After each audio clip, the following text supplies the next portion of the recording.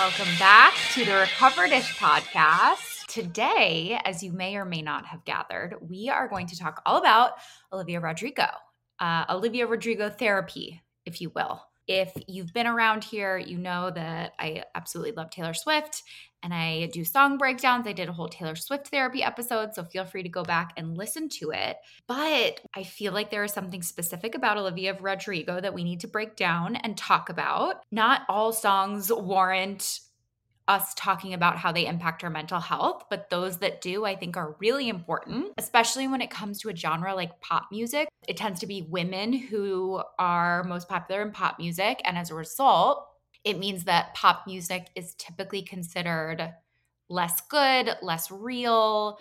Women are less, pop stars are less talented than other people. And some of this is a fair critique, I think, especially when artists are more like generated artists who don't write their own music, don't produce their own songs, or don't really have a hand necessarily in that. But there are a lot of incredible female artists creatively really leading the charge on who they are and what they're saying. And I think it's really important that we give them credit where it's due. I talked about this on the Barbie episode too, just how women's interests are often degraded, and especially with music, that is really, really prevalent.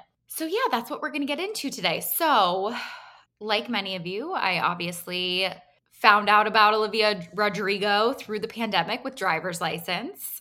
I feel like driver's license literally probably showed up on my FYP, and that's how I discovered her. And there are not a ton of artists, I would say, besides Taylor, who I really feel like are album artists. And I'm not saying that there aren't amazing artists out there whose albums are worth listening to. I'm just saying, me personally, I tend to be, I would say if you categorize my music, I would say 90% of what I listen to is Taylor Swift. And I would say everything else is really like a mix of other things. Maybe another 1% would be Lana Del Rey, maybe 1% Phoebe Bridgers. And then everything else is kind of like a mishmash of Casey Musgraves, Maren Morris, Beyonce, random people that I don't even know their names because it's just like what the trendy music is at the time, and acoustic covers. So if you think that I have great taste in music, you are not in the right place. This is not a music critic podcast by any means. I am just a girl sitting in front of a microphone talking about why I connect with certain music, why my clients connect with certain music, why women, I think, connect with certain music from a mental health perspective, especially female songwriters. I love because they capture something very specific about the female experience. And I think Olivia Rodrigo captured something really specific about the female teenage experience. She was 17 when she wrote Sour. She was 19 when she wrote Guts. She is 20 now. What I really want to talk about are some of the cool things that she does and why I think she is popular at this moment in time. Yeah, I just feel like we haven't, I don't know. I mean, since Taylor Swift, because Taylor Swift was a teenager when she wrote about things, but Taylor Swift was different in that obviously Olivia exploded onto the scene so quickly. Even Taylor Swift, like her first album was not that successful. I think that because Taylor Swift was country when she was writing her songs, a lot of her songs tended to kind of try to capture that she was older than she was. Not all of them. I mean, obviously in Fearless, she wrote the song 15 and things like that. But I think Taylor Swift was very concerned about being wholesome. And I think there's a lot of evidence in that of not just the topic she wrote about, but she didn't curse. It was not part of her brand to be revealing it all. I mean, she literally did not curse until Folklore. She did not talk about drinking in her music until Reputation. And Olivia has come out of the gate, quite frankly, as a Disney star, which is really interesting to me because if you think about the way Miley was portrayed and Demi Lovato and Selena Gomez and all these girls that tried to break out of Disney prison, for lack of a better word, a lot of times they were vilified. There was a big rebellion that happened, and there was a lot of criticism about how they dressed, what they sang about, all of that stuff. They were kind of branded as bad, where Olivia has kind of out of the gate cursed. She's talked about sex. She's talked about drinking. as, being underage, she's been like angry in her songs. And yet she has not been pinned as a bad influence. And I think part of that is hope. I mean, I would love to say that part of it is the culture that we live in now, and things have changed. And maybe partly they have. I also think that people didn't have, like, she became a star so quickly and unexpectedly. People literally did not have time to brand her negatively because I think people truly did not think this would be successful. So, like, the media was not bracing for, like, Disney Girl gone bad or anything like that. I also think part of Olivia's success is that she has these very ragey, angry sort of lyrics and music, but she also has this very media trained, proper, polite sort of narrative in the media when she does interviews. Anytime she's speaking, she is not like angry and cursing outwardly at people asking her questions or things like that. There's almost this split that kind of happens between how she presents herself sometimes in music and how she presents herself in interviews. And there's also a split in her music. And so I think what's really cool is it's not just different emotions that Olivia plays with. It's also her music is very split in these kind of different ways of being. And it's a little different, I think, than someone who is just like a country artist that's playing with different instruments, or just a regular pop star that's playing with different sounds within the pop genre. Although both albums feel very cohesive, it really feels like it plays on this split between slower piano ballads and pop rock angsty sounds. And she demonstrated that split really well with having Driver's License be the slower ballad, the piano song, and then Deja Vu being angrier. And then she repeated that formula again this year with Vampire being the slower piano ballad, and then Bad Idea Right being more of that angsty kind of song. And then I heard the whole Guts album, and I heard the song All American Bitch, which I just feel like if you had to pick actually one song, like, I think she could have called it All American Bitch, because this song kind of encapsulates the whole album, where it flips back and forth between these. It really explores the double bind that's put on women. It has anger in it. It also is kind of sarcastic. It really explores that flip. She kind of talks about in the verses, she has this higher note. She is softer in the way that she sings. She talks about all the expectations that are put on her and is a little sarcastic. And then in the chorus, she's angrier and she's playing on the word All American Girl by saying All American Bitch, which, again, that word All American Girl, she's kind of taken All American and then replaced girl with bitch as this schism between how she's expected to be and how she feels on the inside. I want to get into this song specifically because it encapsulates the album, like I said, but I also think it's doing something for Olivia Rodrigo's album that the Barbie monologue did for Barbie. It is just showing the double bind in women, the impossible standards, and bringing it into mainstream culture and giving women a space to feel angry and feel their feelings about it. So let's look at this in the song.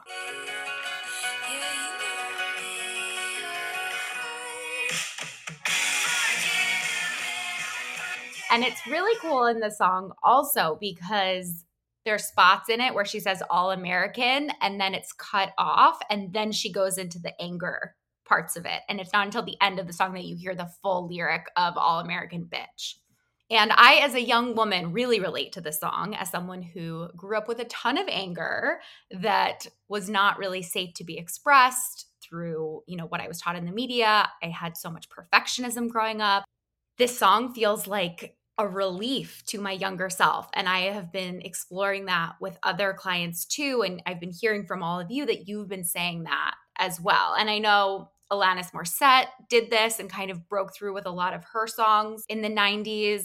But yeah, I want to get into some of the actual lyrics and break down some of the things that I think make this song so powerful and are such a good metaphor for understanding what women go through, this double bind, and how it impacts our mental health. Right? She says, I'm light as a feather. I'm stiff as a board. I pay attention to things most people ignore. I looked up what I'm light as a feather and I'm stiff as a board means. It's actually a game that girls play sometimes, I guess, at sleepovers. And it's like a game where you kind of pretend like you're possessed. This could be a reference to kind of like, not only is she chill, right? She's light as a feather and she goes with the flow, but she also has like boundaries and she's stiff and can defend herself and she can kind of play with both sides. But it also may be allusion to that childhood nostalgia potentially too. I pay attention to things most people ignore. I've loved the TikTok trend where people talk about the things they pay attention to. I feel like all of us with anxiety could have written that line for sure. All of us that have a tendency to read into things, to overly analyze things, to all of us that have been told to worry less. I think that is such a relatable line. It just captures so much of what it is like when you are searching for meaning in everything and how exhausting that can be. And she goes, I'm all right with the movies that make jokes about senseless cruelty, that's for sure. This is a way that she's alluding to the fact that women are often degraded in the media, or violence in general is kind of glorified in our culture. And women a lot of times see this and are just expected to be fine with it and not have a reaction to it at all.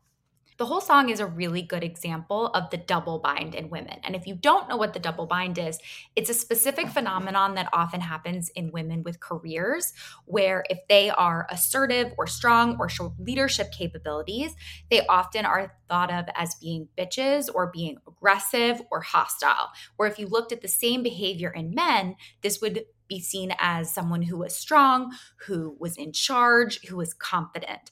And it's extremely hard for women to find that balance. You can do the same thing. And when women in leadership position, often their clothes are critiqued, the way they talk is critiqued. I'm very self-conscious on this podcast, for example, of saying the words like, of saying the words you know. It's hard for me to make firm statements sometimes because I worry about how I will be perceived. And I can get so caught up in that and get tongue-tied while I'm making this podcast, for example. Not because even I worry that many men will listen to this podcast and not take me seriously. This is not for them. But because that has been ingrained in me as a woman in society. And it is far, far worse for women of color, especially Black women. They are often considered angry, and there is a really toxic trope about the angry Black woman. So I think it's really powerful that a girl that is as young as 19 when she wrote it, 17 when she wrote Sour, is writing about the double bind, because it also starts to happen to women when they're young.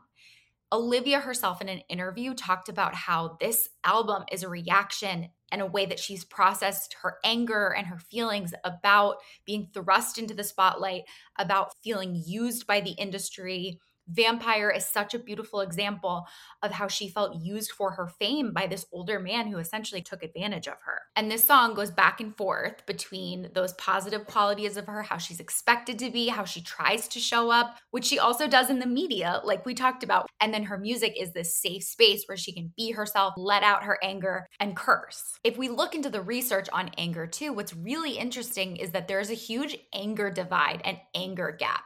Women on average are significantly more angry than men, which I think is really fascinating. This was actually a study that was done around the world. It was data that was taken from a Gallup World Poll. It used data from 100 countries. And what they found is that in 2012, women and men had similar anger levels. By 2022, that gap widened significantly by 6 points. A lot of times people have talked about how this may be connected to the Me Too movement. Even if you look across the world, you can see women are uprising in Iran. And of course, we've had the overturn of Roe versus Wade in 2022, which I think is absolutely tied to how much anger has been going on. The pandemic contributed to this, with much more labor falling on women who primarily are the caretakers or care for their children. And then you can even cross-reference this with the fact that there's a lot of data that shows even when women and men both work the same amount of hours, they're both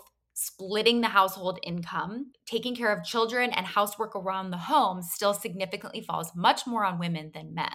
And then the study also further revealed that if men are the ones that stay home and women are the breadwinners, women still help out much more around the house than men do when the roles are reversed, when men are the breadwinners and women are not.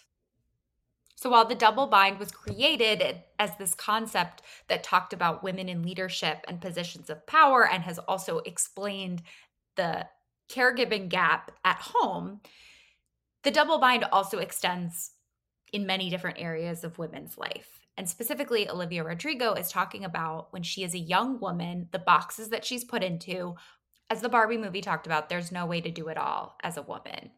You are either going to be too much or not enough. You are either going to have a career and be successful, and then you'll constantly be told, where are your kids? Who's watching your kids? Or you'll be a stay-at-home mom and you'll be told that you need to look good and get yourself back together, and your life can't just revolve around your kids. It is an impossible standard.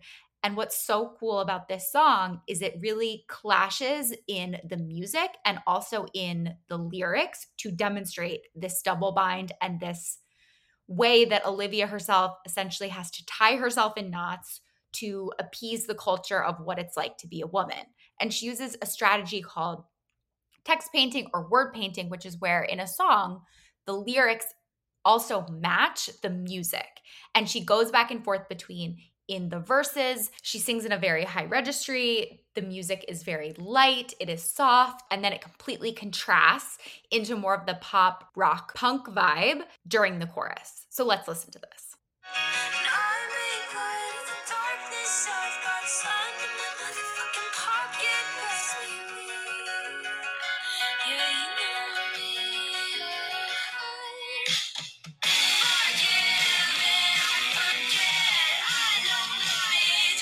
So she kind of goes back and forth in this.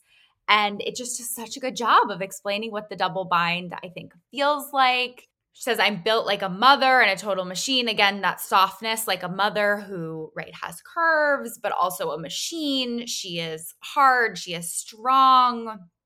I feel for your every little issue. I know just what you mean. Where she's empathetic. She makes light of the darkness. I've got sun in my motherfucking pocket. Best believe. Yeah, you know me.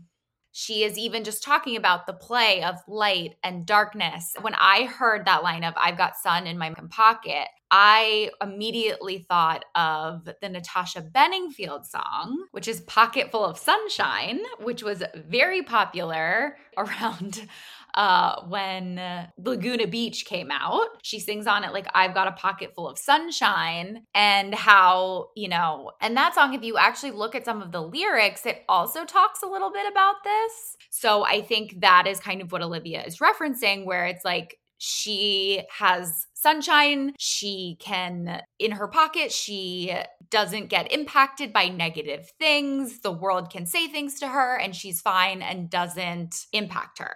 Then in the chorus is when we start to get that more intense music sound. She says, like, I forgive and I forget. I know my age and I act like it. I love that because that is such a play on act your age, act like a lady. Women are told so much that they're not allowed to wear certain clothing. They need to act their age. Men are never told to act their age. It is just something that really women, I feel like, are told, or especially in regards to dressing because of trends and fashion. It's so often that women are told, like, you need to dress your age, you need to act your age. This isn't appropriate for how old you are. I mean, I think about Keke Palmer and what happened with her not so long ago, where her boyfriend and the father of her child publicly shamed her for what she was wearing on Instagram and was saying she needs to act like a mother. She needs to dress differently now that she's a mom. And it's been something that I have been struggling with too, of, am I supposed to give up my whole identity when I become a parent? So often women are not given the opportunity to have an identity outside of being a parent. And it's really confusing when you've spent 20, 30 years of your life being a different person, and then you have a child and you're supposed to give everything up and act like a mom. What does that even mean? You become a mom in a split second.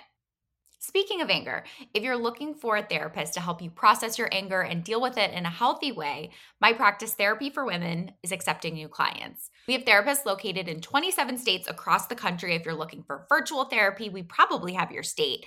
And we also have 3 office locations in the Philadelphia area.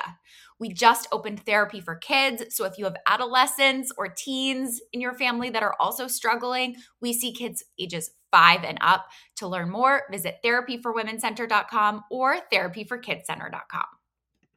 Yeah, so I love that line. And then she flips back. She goes, I'm light as a feather. I'm fresh as the air. Coca-Cola bottles that I only use to curl my hair. I got class and integrity just like a goddamn Kennedy, I swear, with love to spare. Going back and forth between expectations. She has class, she has integrity. She's, fresh. I think we could think is like fresh faced of young. And then we go back to the chorus of forgive and forget. I know my place. I love when she says, I know my place. I know my place. And this is it, which is a play on people telling her to also know her place, act her age. I'm sure people told her because she was a Disney star that this wasn't her place, that she didn't have a right to be a pop star and she needed to kind of follow this specific Disney trajectory, probably where her first album didn't have cursing in it. Olivia really knows how to use a curse word. And then the bridge is just so phenomenal. I don't get angry when I'm pissed. I'm the eternal optimist. I scream inside to deal with it. I mean, when I heard this phrase, I heard about how women are not allowed to be angry. And we actually have studies that back this up, that say that when men and women express anger, especially in the workplace, especially when it comes to someone who is a public persona or someone who is in a position of power or leadership, men, when they express anger, are taken more seriously. They're thought to be passionate. There's a study that says that when men express their anger, people view them as more confident about their opinion and more credible. Where when women express identical emotions of anger or say the same thing in arguments, people perceive them as more emotional and less confident. And this has nothing to do with how the actual expression happens. This study was done where men and women are saying the same thing in the same tone. Even when I think about the difference between Brett Kavanaugh and how he was perceived when he was angrily saying his opening statement, and Christine Blasey Ford, who was very calm, even though we know from pictures and from watching the trial, he was much more angry, had much more outbursts than she did. She was pretty calm through the whole trial, though she had moments of emotion, of course. She was labeled as the one who was emotional, where he was not.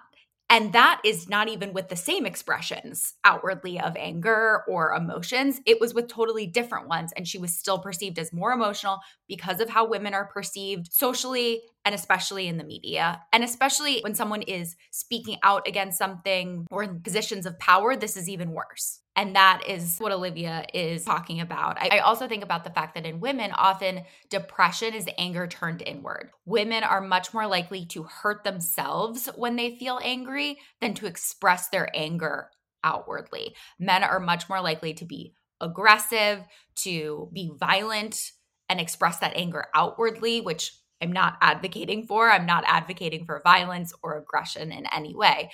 I'm just saying that women are more likely to hurt themselves when they feel angry, and men are more likely to hurt other people.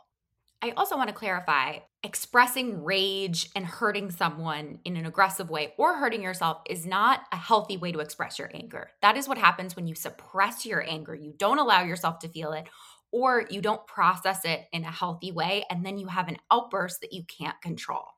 For women, often they're not allowed to feel their anger. There's this idea that anger is bad. It is a scary emotion. I know myself as a teen, I was terrified of my anger. And a lot of that was because I never saw anger modeled in a healthy way. I saw people being angry and having outbursts. I saw anger portrayed in the media as violence. And I didn't think that it was safe for me to feel anger. So I tried to pretend that I didn't feel angry. I tried to shove it way down. And that's a huge part of how I ended up with an eating disorder. And bulimia almost became this way that I hurt myself because I would cause myself pain. I also struggled with cutting and harming myself because that was a way that I expressed my anger, because I didn't allow myself to feel it. And I would have an angry outburst where I couldn't control it. And the only thing I knew what to do was to hurt myself. Self-sabotage is also a way that we can hurt ourselves and channel our anger. We can feel like we deserve to be punished. We can feel like we don't deserve good things. And as a result, we will purposefully sabotage ourselves, even whether we're conscious about this or not. I work with clients a lot of times who struggle with self-sabotage, and we finally get to all of their anger, and they didn't even realize that part of the reason they were sabotaging themselves, whether it's in something that's kind of small, like procrastinating. I talk about self-sabotage a lot on this podcast, And part of it is because I think it's really misunderstood. Self-sabotage can also be connected to fear and how vulnerable it is to put yourself out there and to try. So sometimes we sabotage ourselves, we procrastinate, we don't do the thing that we set out to do out of fear of putting ourselves out there and possibly failing. But another way self-sabotage can show up is you are purposely undermining yourself because you are angry at yourself. You think you deserve to be punished. And you almost get this sick satisfaction out of twisting the knife on yourself. And that is something I personally experienced with a lot in my eating disorder, in my harm behaviors, in my drinking and my addiction. And I know in my work with clients, it's something that people really relate to also. And I know from the work that I've done with lots of women, especially women who struggle with some of the self-sabotage patterns, who struggle with maybe eating disorders, depression, alcohol issues, they're shocked to discover that they actually have a lot of anger issues that are just shoved way down and repressed. And this is why I always talk about how any surface level symptom that you see, whether it's acting out, whether it's an eating disorder, whether it's addiction, that is just what is on the surface. That is just what's being shown. It is like an iceberg, and most of what's going on is suppressed and way under the surface. If this concept's interesting to you too, by the way, you can learn a lot more about this in my book, Not Drinking Tonight, which I'll link in the show notes. I talk all about this iceberg theory of addiction, as I call it. Men, when they let their anger get out of control, are more likely to hurt someone else or to have an angry, violent outburst against someone else and be aggressive. Anger is not a bad emotion, though. So often people think humans are not meant to feel anger. Anger means there's something wrong. And anger is just like any emotion. So many times I see anger dismissed as a secondary emotion or an emotion that you don't actually need to feel. And anger, just like any other emotion, is just data. Anger is a really important emotion because it tells us that a need of ours is not being met. We may not be supported in the way that we need to be supported. Or anger can also be linked to expectations, whether those are fair and realistic expectations or unrealistic expectations that aren't expressed, that we are expecting someone else to read our mind. But I often think a lot of times with women, with moms, mom rage is a very real thing because you are giving everything to a child. We already talked about the inequities at home between men and women and caregiving. And it is a sign that a woman needs more support and that there is something going on. So to go back to the song, I just want to finish up kind of going over some of the lyrics. The bridge is really phenomenal. I don't get angry when I'm pissed. It's really that, to me, touches on just women are not allowed to be angry. They're not allowed to portray that they're angry. They're supposed to shove it down and pretend they're not. I'm the internal optimist. I scream inside to deal with my anger. And then she really wraps it up with the outro, which is all the time. I'm grateful all the time. I'm sexy and I'm kind. I'm pretty when I cry. I think of the monologue in the Barbie monologue where Gloria talks about how important it is that women are grateful. And I think with Olivia, it's even more important because she is this child star. She got this instant success. She probably feels a lot of pressure that she can't feel how she feels or feel angry or frustrated or overwhelmed by her life because her dreams came true with the instant success of Sour. And how crazy that is that women aren't given the space to be angry or complain. And so often, if we think about toxic positivity, we're forced to feel positive. We're forced to feel grateful. I think about that especially with motherhood. Women aren't given space to feel frustrated or overwhelmed by their kids. There's so much caveating of, I know I'm lucky. I know I'm so lucky. I feel grateful. I'm grateful for my kids. I know I shouldn't feel this way. But when we put all those shoulds and parameters and we don't allow ourselves to express how we feel, it gets worse over time. And I talk about this on Instagram sometimes that, you don't have to be grateful all the time. And you are allowed to feel more than one way at once. You can feel grateful while also feeling angry. Research does show that gratitude is a great tool. It can help us put things into perspective. It can help us remember that we do have certain things that we want, and life might not be as bad as we feel it is in that moment. It helps us take that zoomed out point of view. The problem is when we use gratitude as a way to bypass our emotions, where we say, I'm not allowed to feel angry at my kids or my job or my life or the world because I have X, Y, and Z, or because I have more than someone else. And when you weaponize gratitude in that way, it causes you to feel worse later on because all you're doing is suppressing how you actually feel and trying to replace it with gratitude. Instead, what is helpful is to give yourself space to feel your emotions, to feel angry. And you can also try to work on coping skills to manage your anger and have a gratitude practice that is separate from that. So often, many of us grew up with parents that also said things like, you can't complain, you need to be grateful because look at all you have, look at what other people don't have.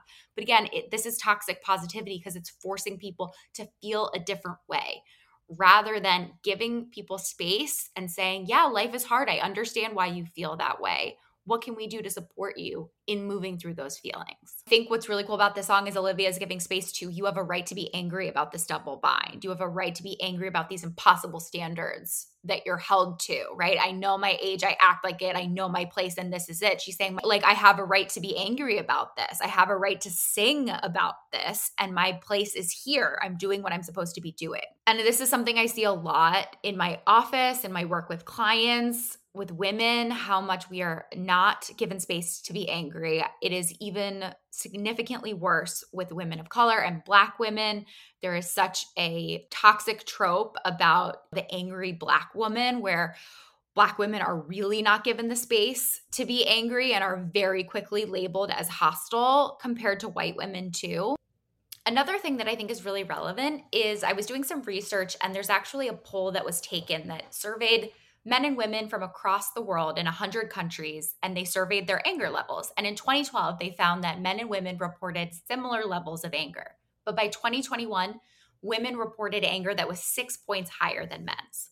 So I think part of that is definitely the pandemic. My guess is it's been even worse since 2022 when Roe versus Wade was overturned. But we're seeing this all around the world. I'm thinking what comes to mind is the uprisings of women in Iran. This jump in the amount of anger also is probably connected to the pandemic, where the majority of caretaking and child rearing and essentially homeschooling that had to happen was more likely to fall on women compared to men in heterosexual households. The concept of equitable division of labor and the mental load is also a new concept. So a lot of women, I think, are just waking up to this idea and starting to recognize how unequal division of labor is in their homes, where this wasn't even a concept that I think our parents thought about, let alone our grandparents.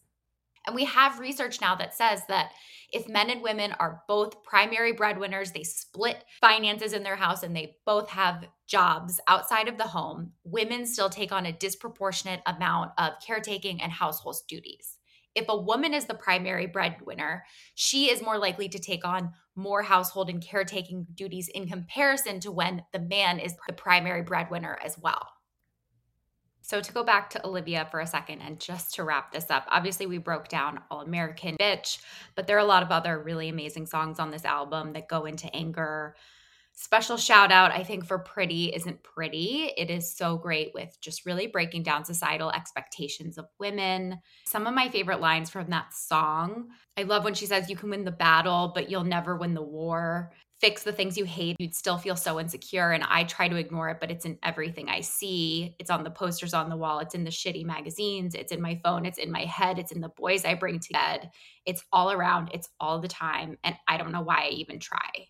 So good. I think that just really explains again the double bind, the contradictions, what it is like to feel insecure about your body because you change one thing and it's true. You find something else to obsess about, to not like about yourself. There's always something that the media is telling us is wrong with ourselves that we have to pay money a lot of times to fix. Then the trends change. You need to buy new clothes. Makeup changes. You need to buy new makeup to keep up. And it's just exhausting. I think Getting Back is hilarious. It's also biting and angry. I think it is so funny and such a good way that she actually describes what it is like to hate someone and love them at the same time, to be so split over breaking up with someone, wanting to break up with them, but missing them, wanting them to miss you. The back and forth of all of it is just phenomenal. And I'm excited for the girls that are in that phase of their life growing up with this song because it's just amazing. If you want to hear more about the actual lyrics, I'm going to do more song breakdowns on my Patreon, which you can find at patreon.com/recoveredish. And I take requests there and we'll do a whole episode on specific songs that you want to hear me break down. But for right now, a lot of you all asked me questions about anger, and I'm going to dive into that. All right, we're going to get into some questions now. A couple of you wrote in and asked me, how do I deal with my anger in a healthy way? I want to say that anger by itself is not healthy or unhealthy. However, the way that we interact with our anger, the way we express our anger can be unhealthy. This looks like if we're turning our anger outward or inward, we're hurting someone else, we're hurting ourselves, or we're just interacting with our anger in a way that's causing harm for ourselves, or it's just something that we'd like to get rid of. I don't think many people like to feel chronically angry. And I want to be clear, everyone has a right to feel their anger. This advice is specifically for people who are looking to reduce their anger because they know it is negatively impacting their quality of life. So I just want to caveat that because I think, especially with this topic, there's a lot of very real anger. It is an appropriate response to injustice in the world. It's an appropriate response to feeling powerless. In order to deal with your anger in a healthy way, I think about it just as how you would deal with any other emotion. We want to use coping skills that will help regulate your body and discharge maybe some adrenaline if you feel that adrenaline coursing through you. Some of my favorite coping skills involve separating yourself from that situation. Maybe that's going on a walk, listening to music. Breathing is a really fantastic coping skill that you can do anywhere. If you're someone who starts to feel yourself bubbling up, it's really important to start noticing because often people who have angry outbursts, they've practiced this so many times that there's no space for them. They don't even recognize sometimes that they're feeling angry. The first sign they see of their anger is once they've acted out, is once they've snapped at their partner. So we want to start practicing slowing down and being more mindful of all of your emotions in general. Anger can be a hard one to feel if you're afraid of feeling it. So if you want to work on your anger, you're going to actually have to start allowing yourself to feel all of your emotions. We can't pick and choose to feel certain emotions and not others. That's what we're trying to do when we say we want to control our anger, but we want to feel happier. If you want to feel joy in your life, you're going to also have to allow yourself to feel anger because we cannot pick and choose. So I would start there. I would start with just being more mindful of all of your emotions. And if you're someone who struggles to identify your emotions in general, start looking for clues in your body. Emotions all start as physiological experiences in our body. They can start with an increased heart rate, shallow breathing, your stomach being in knots, your throat feeling tight. This is all a sign that an emotion may be starting to brew under the surface. The problem is most of us are not very mindful. We don't notice when these things are happening in our body, and we start to escalate without recognizing what's going on. This is why mindfulness in general can be such an important skill in regulating your emotions and dealing with your anger in a healthy way, because we can't deal with our anger if we don't allow ourselves to feel it first. Especially with women, this is something that I really work with clients about. All right, another group of questions I got was around this theme that I want to move more slowly through my anger, or I forgive people too quickly, or I feel like I should care and I don't. And I want to say too that it's your life. You get to decide what is worth being angry about, what isn't worth being angry about. And there are ways that you can stand up for yourself, set boundaries, not tolerate things without necessarily being angry. If you feel like you are suppressing your anger or not allowing yourself to feel angry, that is something different, as we talked about. And it's very important to allow yourself to feel that way. But there is a huge, wide range of human emotions. And I think we forget sometimes that just because you're feeling angry doesn't mean you don't feel frustrated. You could feel rage, which is slightly different than anger. You could feel sad. You could mourn what's happening. You could feel a whole wide range of emotions, not just anger. So just because you don't stay angry isn't necessarily a bad thing, as long as you feel like you are still able to stand up for yourself and take care of yourself in the way that you want to. Anger can be a great catalyst towards giving us energy to move towards change, move towards things that we want to. But unfortunately, for those of us that experience anger chronically, it also involves some sort of understanding, because anger often is tied to rules or expectations that we have of ourselves. We have this expectation that people should do this or shouldn't do that, or we should or shouldn't do this. And part of working through anger also involves acceptance. That doesn't mean you give up. It doesn't mean you say what's happening in the world or to you is okay. It doesn't mean that you don't say that what happened to me wasn't okay. I accept that it happened to me, but I'm going to do everything in my power to try to change this and try to prevent it from happening to other people. But part of moving through that anger does, on some level, involve accepting what happened to you. But if you're saying that you feel like you're too quick to move through it, I wonder if you aren't holding those boundaries, if maybe there's some people pleasing going on, and that's why you feel like you forgive really quickly, and you may be struggling with communication skills. So I would dig a little deeper into that. I would focus less on holding on to anger or making yourself feel a certain way and get more curious about why you're quick to forgive. Are you having those hard conversations? And in that forgiveness, are people apologizing to you? Is their behavior changing? Is there some sort of commitment that's being expressed about how things will change in the future? Or are you just letting everything roll off your back? I also got a lot of questions about how do I release my anger appropriately? And I think what's interesting and unfortunate that I discovered in the research is that I also got a lot of questions about how do I deal with my anger and release it in an appropriate way, or what do I do when I'm in public? And I want to say that unfortunately, we've learned through research that if you release, quote unquote, your anger through aggression, you actually teach your brain to associate aggression with anger. And you will be teaching yourself that you may need to, if you punch a pillow, if you yell, if you have the need to exert or hurt something or break something, you're teaching yourself that that is the way to work through your anger. And according to studies, it shows that actually when you do some of that stuff, you get more angry as a result. So we don't want to suppress our anger. We don't want to not allow ourselves to feel it. But we also don't want to necessarily teach ourselves to be aggressive when it comes up. You have a right to feel and discharge that anger. You can listen to music. You can go for a walk. You could go for a run. You could do something that makes you feel powerful. You could talk to someone. But often we have this idea that we need to channel our anger into something, and that's not always the case. It can be really effective to actually help yourself calm down when you're feeling angry, like deep breathing I was talking about, some of those more calm coping skills that actually bring your body back into equilibrium. Of course, you can write an angry unsent letter, and there's a lot that can help with that. You can learn about why you're angry. You can write it and then be so grateful that you didn't send it. It can be a great way to practice not saying the first thing that comes to your mind, for example.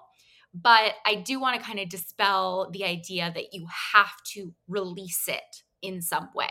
You also can process your anger and work through it. And you don't have to necessarily have a big outburst or do something with your anger to recover from it or work through it. Someone else said, I got angry at something today and I felt so much shame. Is this common? Feeling shame around anger is so common. And this is something that I call a meta emotion. It is an emotion about an emotion. And it often happens when we're judging ourselves for how we feel. And this is why I actually think it's really important to allow yourself to feel all your emotions, because so often people will ask me, I am processing them and it's not helping. And a lot of times, if you're stuck with that, it's because you're judging your emotions or you're ruminating on why you feel the way you feel rather than allowing yourself to fully feel it. And remember, allowing yourself to feel anger doesn't mean you have to do anything with it. It doesn't mean you need to punch a wall.